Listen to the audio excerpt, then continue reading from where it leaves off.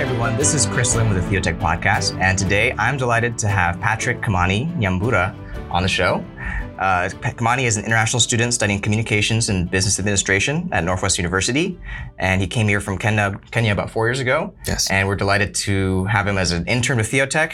So, Kimani, welcome. Yeah, thank you so much, Chris. It's been a pleasure working with you the last couple of weeks, and I'm really looking forward to where this goes. I am too. Why don't you open up by telling us a little bit about your story and how you ended up being able to be here at Northwest U? Well, sure. So just going back to, I was born in Kenya. I was born in a small village called Ngenia, Kenya, and I grew up picking coffee beans for $2 a day. Wow. My mom and my grandma, who basically raised me up, we started picking coffee beans, and I would go with them to the coffee plantations surrounding my village. And going to school, when you make $2 a day, when it costs like $50 a month to go to school, it's not a big priority for parents from where I grew up. So the people of Ngenia, the kids, really never had a vision to go to school, especially after primary school. So for me, I got a really good opportunity. I was blessed with an opportunity to go to high school with this organization called the Hilderback Education Fund.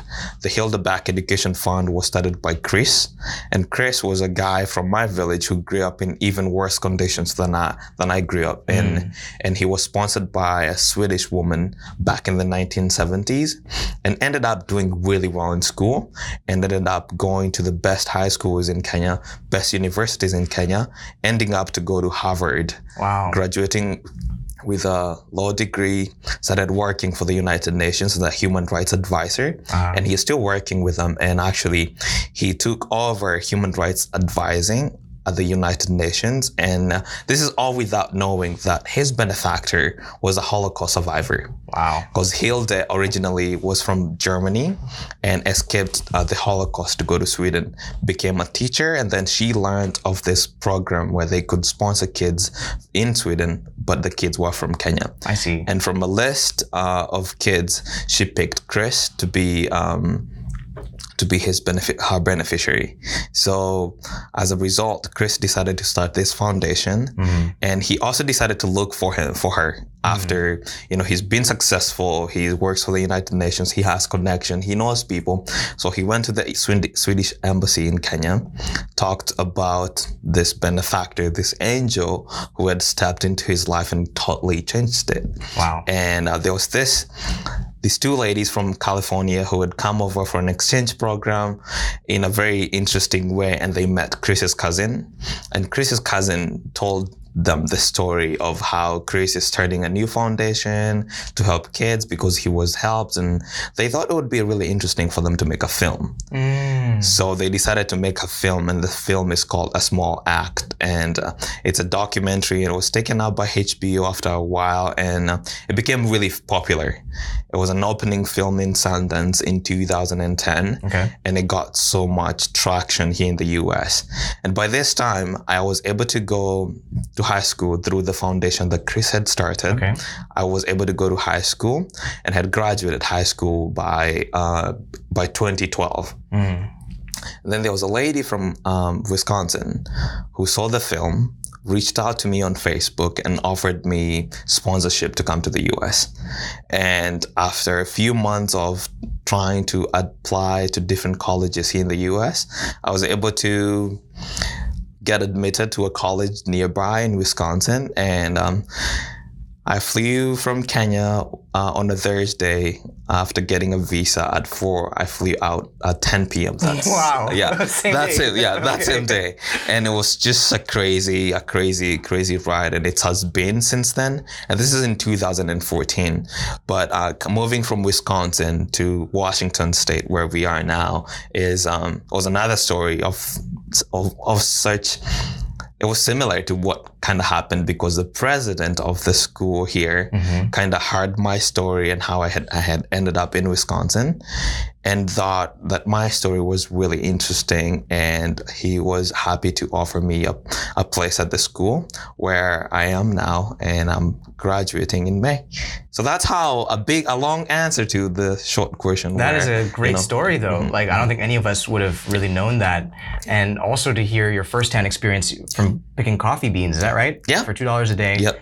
And in some ways, how this generosity has enabled you to come this far, and Chris's story as well. Yeah. That's just incredible. Thank you. Are there ways, actually, I know this is kind of jumping the gun, but these kind of funds that you talked about, the Hildebach Fund? Yeah, it's called the Hildebach Education Fund. So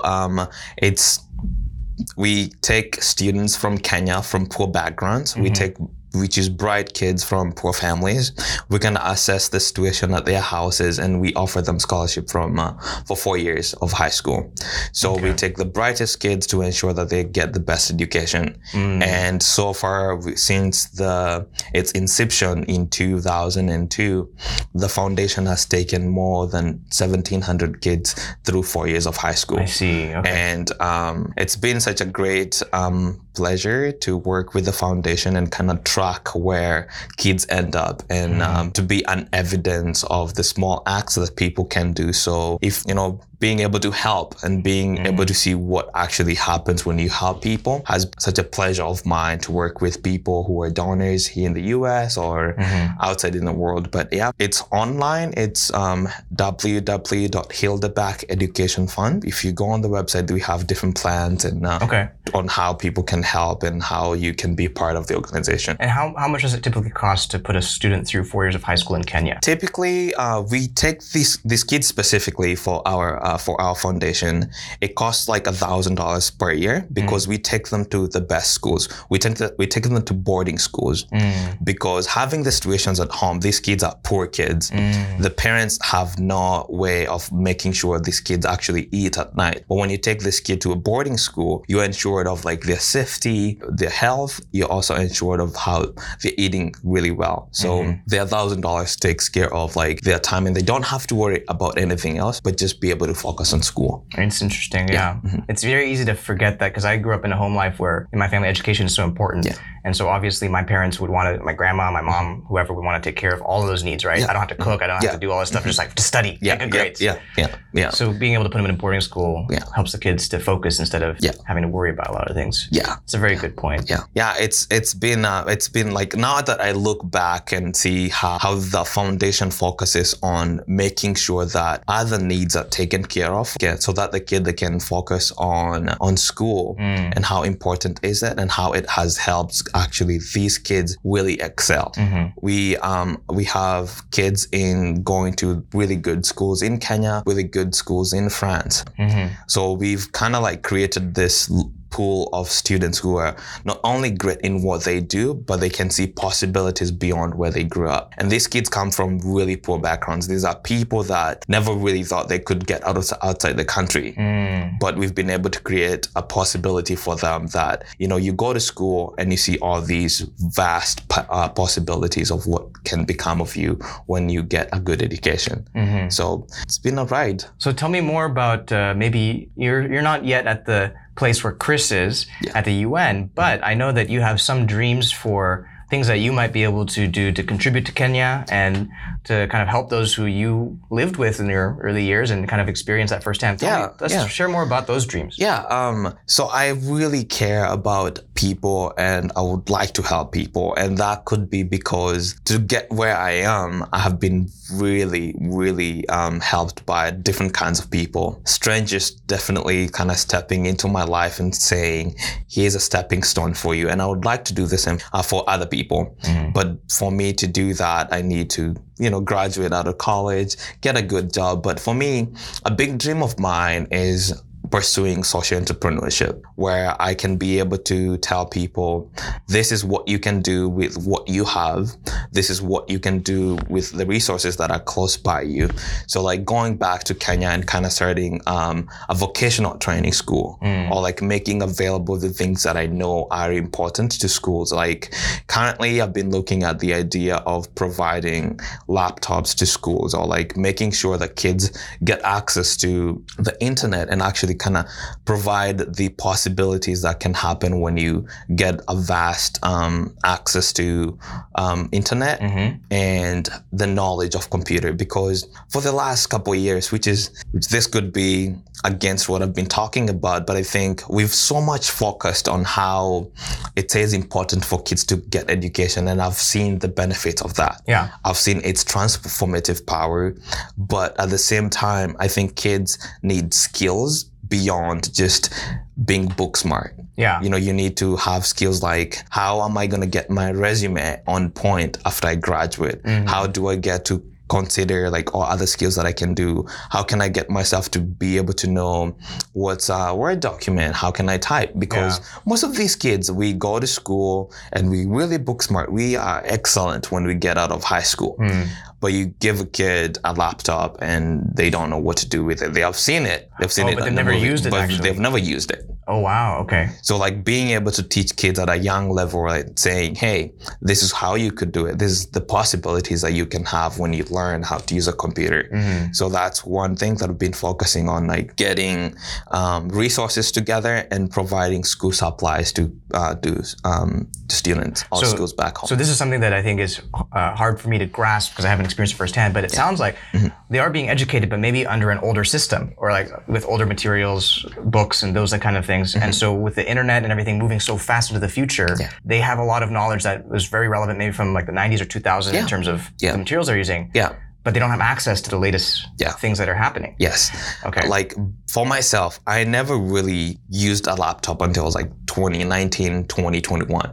Like my full grasp of how to operate a computer, I would say I got it on like 2022. Okay. Like 22, at 22, I could say like someone can give me a laptop or a computer and I'll be like, I can navigate myself, you know, my way through it. So like giving that possibility to someone, because I've seen what it can do. Yeah. Like if you're able to know, employers are moving in a totally different directions now. Like there's remote working, like you can do all this kind of work remotely.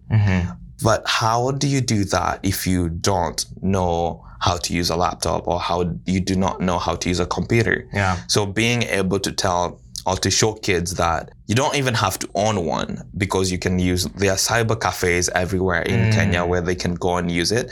But at the same time, they don't know how to.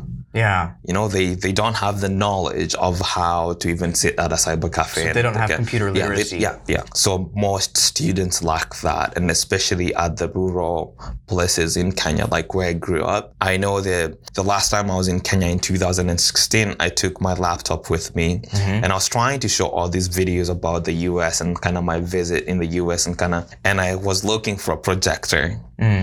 And I couldn't find a projector like in, I want to say, 6-mile radius of where the school is. And the ones I found were just like super expensive to just borrow.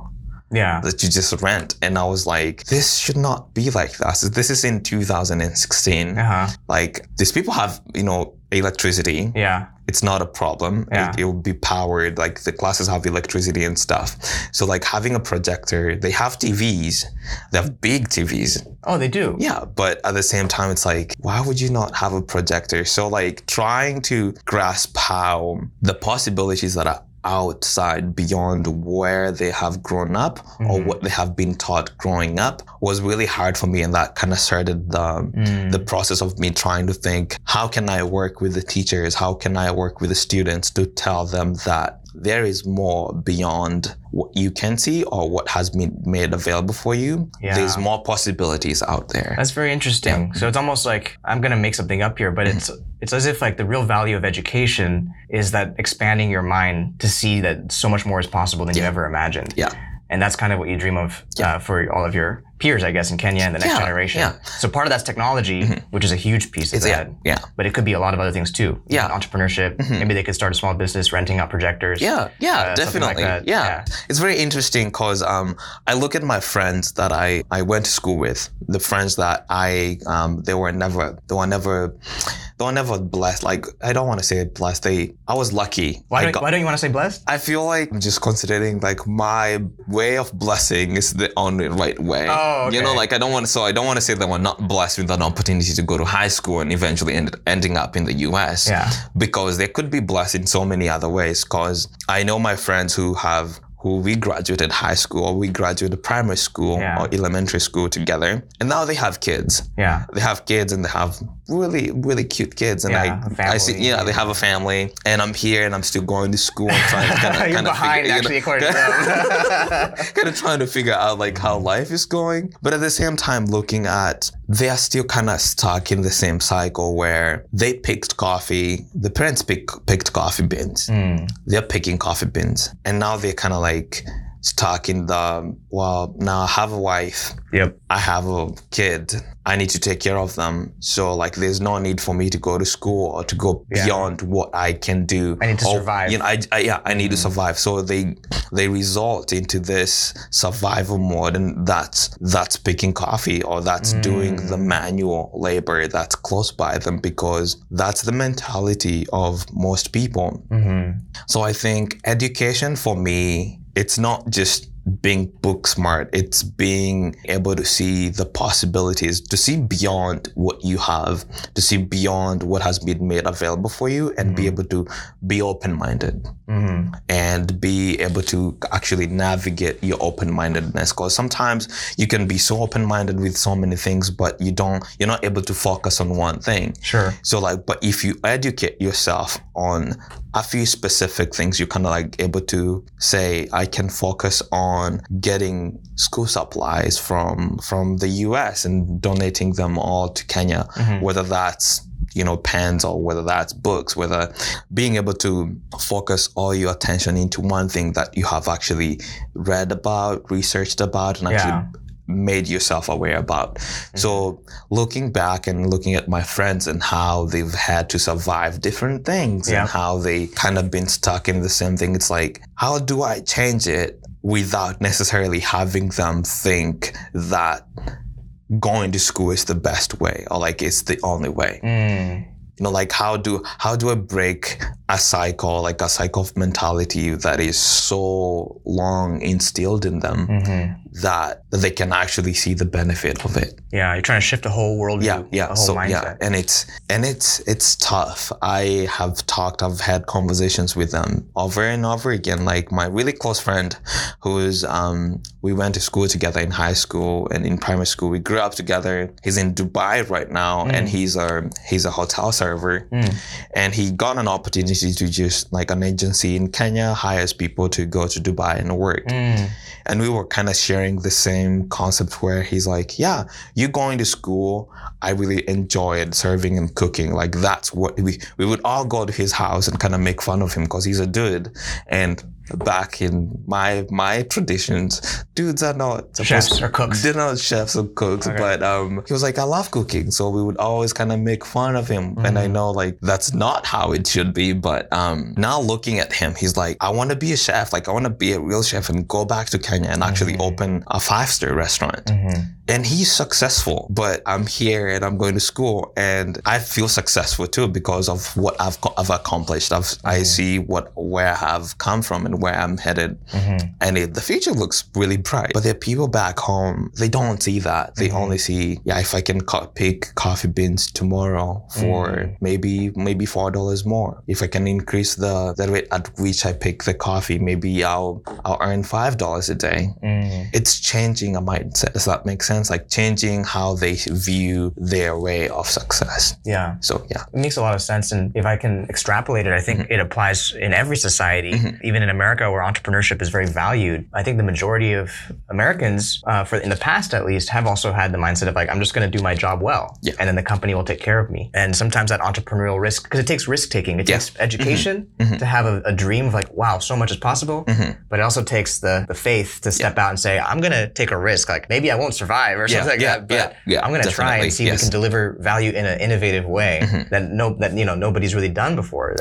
And I can see that mindset can even when you're not in extreme poverty, that mindset holds back organizations, holds back churches, holds back schools and just, communities, everything, because you're just stuck. Yeah. You don't realize what's possible, or you see something that's possible, but you're not brave enough to take a risk and then try and fail, and eventually bust through that into something new that delivers value for everyone. Yeah, and it's this sense of comfortability, and being comfortable with where you are is easy. It feels really good when you've experienced so much hopelessness, especially like in an extreme poverty situation, where you know that I can go and pick coffee for $2 a day and I'll be able to feed my family for today.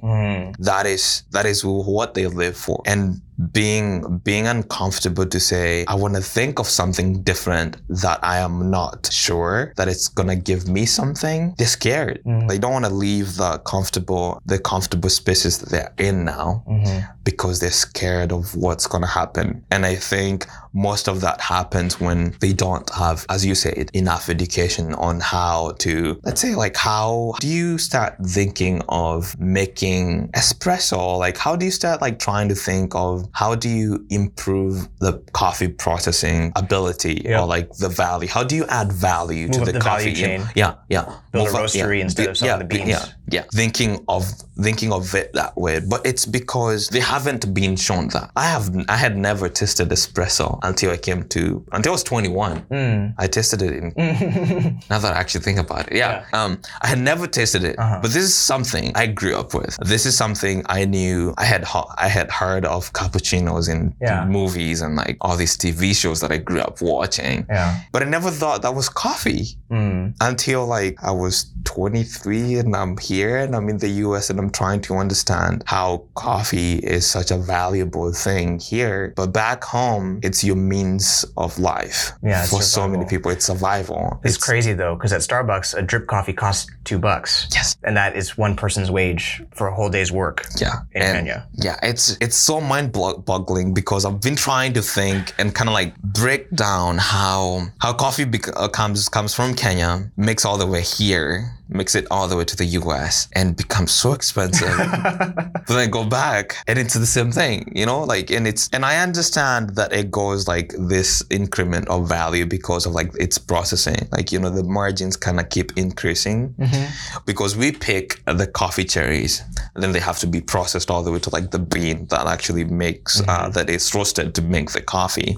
But still, a lot of the coffee is in Kenya. And I believe there are many companies right now that actually have kind of ventured into the idea we'll roast our own coffee and then we'll ship it roasted, or we'll process it until like to a point where we're making more of the profit than people who are trying to export it. Yep. So this is an interesting thought, which is kind of taking it to some Christian theology of entrepreneurship.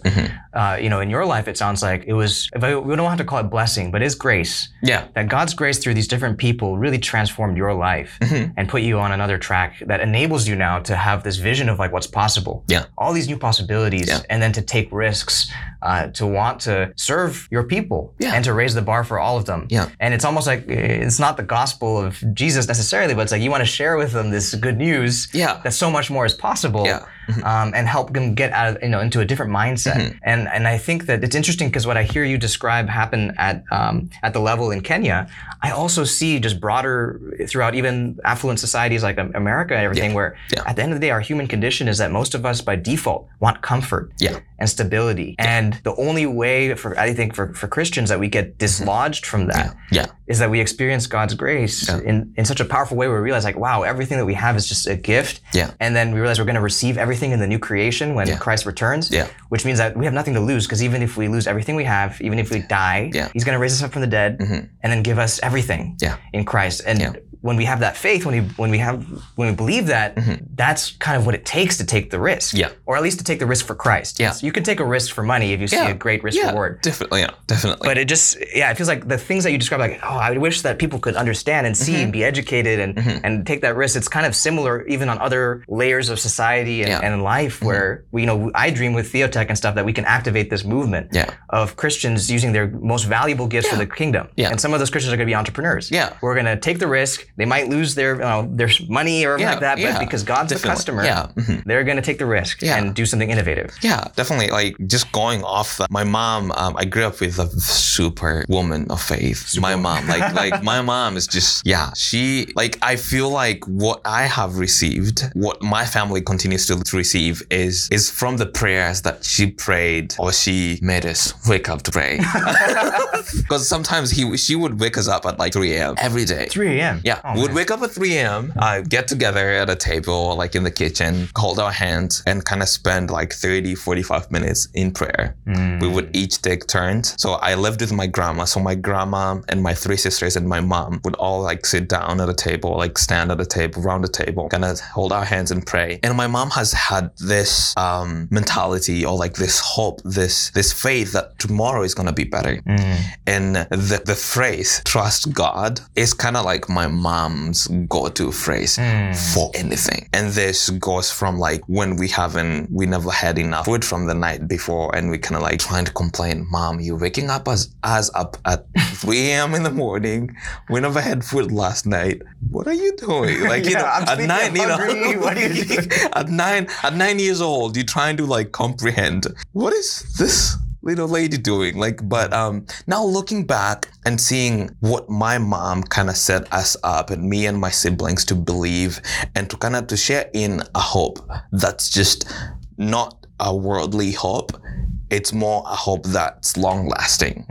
It's a hope of a God that's gonna come through, even though we fail, even though we're not competent, Yeah. And just believing in that, and I kind of like going back to share like what I personally have been blessed with. It's just been so much grace, because there were kids who were poorer than me. There were kids who deserved this from, like, there were kids I had to like, there were kids in my school that I had to worry about them not having food. Like, there were kids that we took care of. There were people that my mom always asked us, like, hey, go check on so-and-so when you go to school. I know their family is not doing that good. Go check on them. Say hi to them. And my mom like taught us to have this respect for each other, and have this, be like the hope that someone doesn't have every day, that doesn't have every day. And kind of having that mindset drives me even today. I don't want to like only just tell you that there's worldly hope, but I want to tell you that there's hope because I know what it can do. There's hope because I've learned having that godly hope, like, and how that can affect your life and how you live every day. Because if I didn't have that hope that my mom instilled in me, like, trust God, tomorrow is gonna be a better day. Yeah. Tomorrow is gonna have food. And I can tell you so many times, people just showed up after like we had no food for a while. Random people would show up and say, hey, I've been thinking of you for the last couple of months, and I just wanted to come and say thank you for something you did so long ago. People would come and visit my family and kind of say those things and bring food. So there were like days where we definitely had no food, but there were days where out of nowhere, people just showed up and kind of blessed us in different ways financially. And it's kind of what happened when I was picked for this foundation. It's kind of what happened when I was picked by this lady from Wisconsin. It's kind of what happened when I was picked by the president of Northwest University to come to school. It's just been this constant reminder that I'm gonna be there for you, that God is gonna be there for me, that God is gonna be there for my family. And kind of living in that is what I want to teach people too. Because it's really hard, going back to like when I was 9 years old, to try and tell someone, I haven't had food for like the last couple of days. I haven't had any hope to cling on to, but hey, there's some new hope that I want to, because it's really hard to grasp, like, as people who are not Christians, as people who don't believe in God. It's hard to get them to perceive like something, an invisible hope, like something like they want to have food then, they want to eat then, they want to be successful then, they want to be successful now. Yeah. But it's your constant story and how you narrate to them of how hopeful our God is and how trustworthy he is and how he is going to come through beyond what they can perceive. So I want to have that too. I want to be able to help people as people. That human connection. I want to create that. But beyond that, I would love to get to sit down and say, I'm not doing this just because I want to help you. I want you to know that my ability to do this hasn't been my own. My success hasn't been my own. This is why I feel successful. This is why I am where I am today. It isn't because I deserved it, because I definitely didn't. There was so many kids who could have been picked, but I was. Yeah, by grace. By grace. And now here I am being able to kind of understand all this, and sometimes it feels like a huge obligation. Yeah, responsibility. A huge responsibility, but at the same time, I embrace it once in a while. But there are tough times where I'm like, too much things to think about. But I want to be able to get to a place where I'm successful and can be able to tell people that here I am, not because I deserved it, not because I did better. Yeah. But because there was grace that was beyond what I could perceive. Yeah.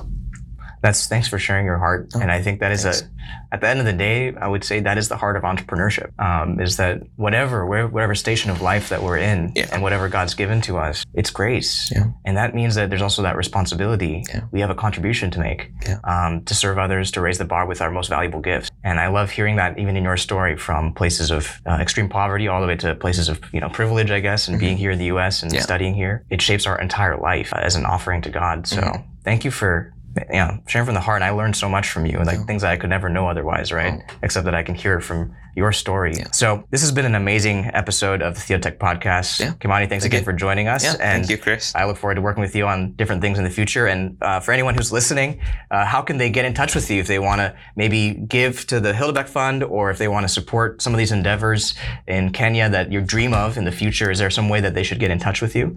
Yeah, definitely. I'm on Facebook. My name is Patrick Kimani Nyambura. Okay. So Facebook would be a good way to contact me.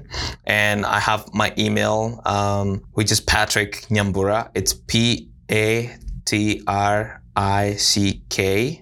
N as in Nancy, Y as in Yahoo, A as in Apple, M as in Mom, B as in Boy, U as in Umbrella, R as in Rain, A as in Apple, at yahoo.com. Excellent. So, all right. Yeah, definitely. Yeah. I would love to talk to people more about what God has blessed me with and what he continues to show me, because I believe when we share these stories, it's where God comes through every time. Absolutely. Yeah. And if you want to continue to get stories about how God is working through technology worldwide, please do subscribe to the Theotech Podcast. Yes. You can get us on the Apple Podcast as well as Google Play. And until next time, thank you. Bye. Thank you.